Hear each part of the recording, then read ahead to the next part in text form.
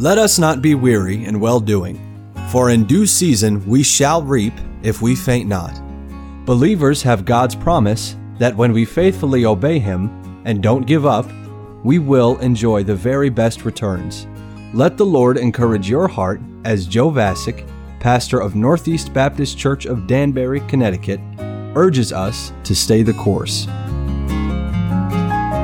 19-year-old Dwight Moody arrived in Chicago by train in September of 1856.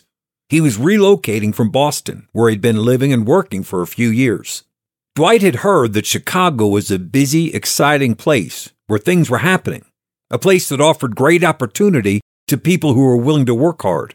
Boston, on the other hand, had caused him to feel constrained, limited. People were set in their ways, and there was no room to grow. So when he had a falling out with his uncle Samuel in Boston, Dwight knew it was time to investigate the possibilities in Chicago. He had made two great discoveries in Boston.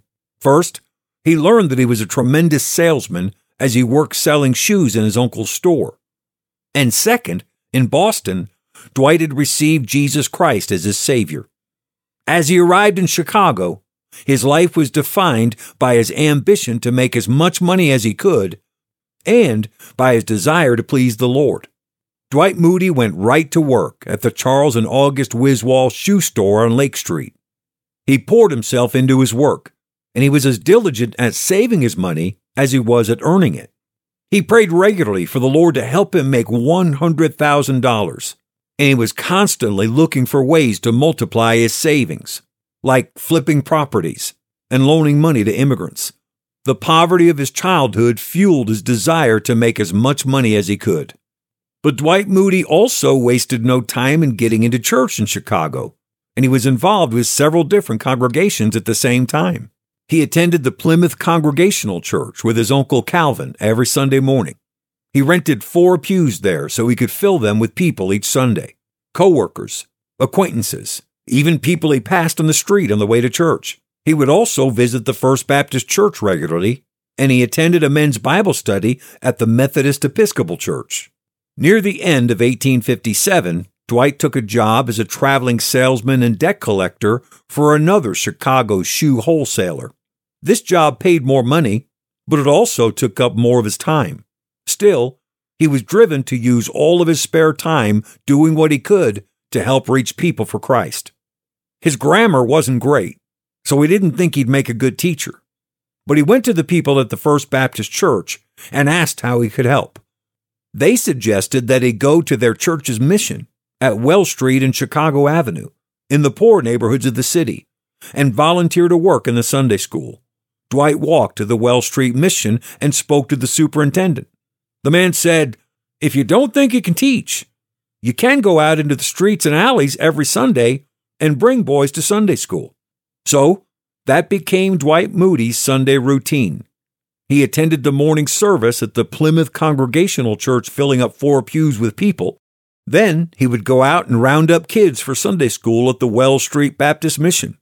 And after that, he would hurry over to the men's Bible class at the Methodist Episcopal Church. Dwight's work for the mission made him very late for the men's Bible class every week.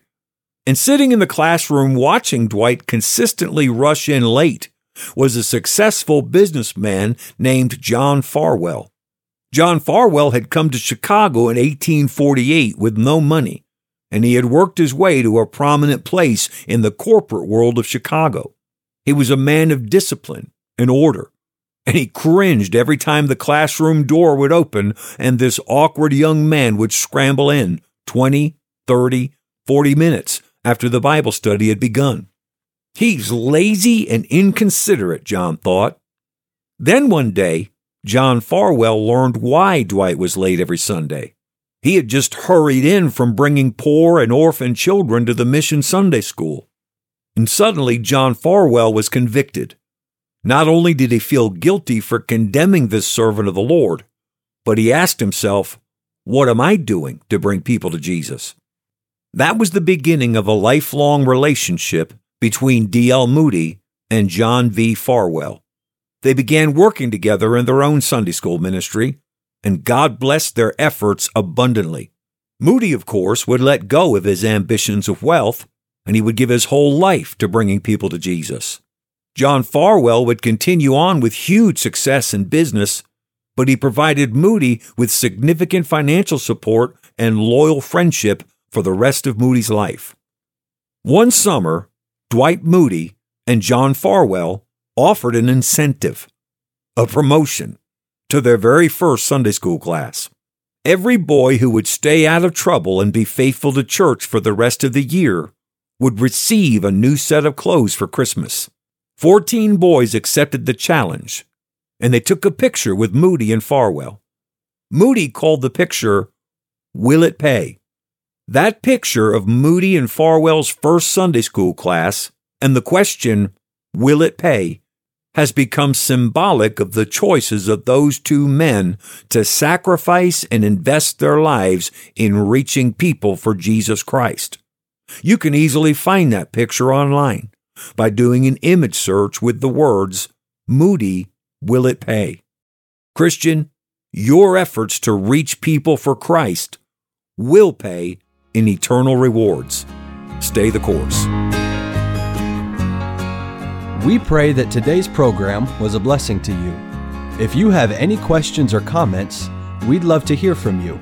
You can email us at staythecourse@nbcdanbury.org. God bless you.